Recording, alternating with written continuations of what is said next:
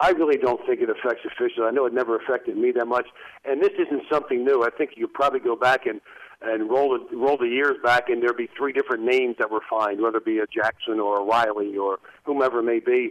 It seems to be this time of year coaches, say some things about officiating. But I thought, and I love Coach Thibodeau. He's a great guy and a great coach and a motivator. He's gotten a lot out of his team. I thought it was really funny.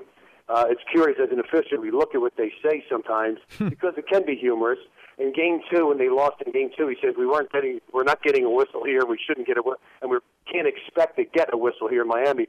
Well, I was going to ask him if I was interviewing. Well, in Game 1 you won, so do you think you got the whistle in Game 1, but not Game 2? That's how humorous it can be when you just look back over it.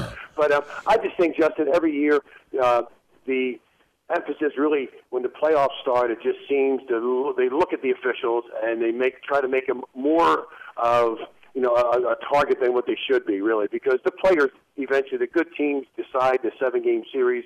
The best team normally wins 90-some% of the time, I guess, in a 7-game series. So the officials, they're kind of a distraction, and I think that the coaches sometimes just get frustrated and just lash out a little bit, and then they get fined. Did you agree, Steve, with that Muhammad ejection? Because that was one of the things that Thibodeau was upset about. He said that he felt that LeBron flopped. What was your take there on whether LeBron flopped and whether Muhammad should have been ejected for that shove?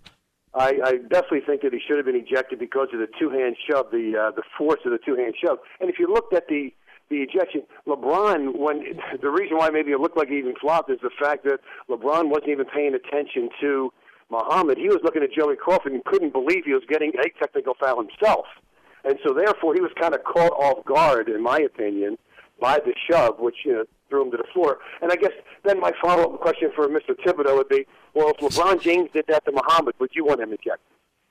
That kind of stuff. And the answer would probably yes. But I definitely agree with the ejection. If you don't, Justin, if you don't do that, if there is a fine line with ejections and all too, but if an official does not eject Muhammad in that situation, you never know how things are going to escalate as the game goes on. Because this was early in the game.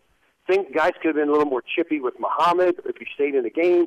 So this is the stuff that officials think about, talk about, because they have to protect the game, not just for that night also, Justin, but now you're refereeing in a series, you're protecting it for the games as they go, come along, game, 4, 5, 6, or 7. Off the Dribble, weekdays from noon to 2 p.m. Eastern on Sirius 92, XM 208, and Sports Zone on the Sirius XM app.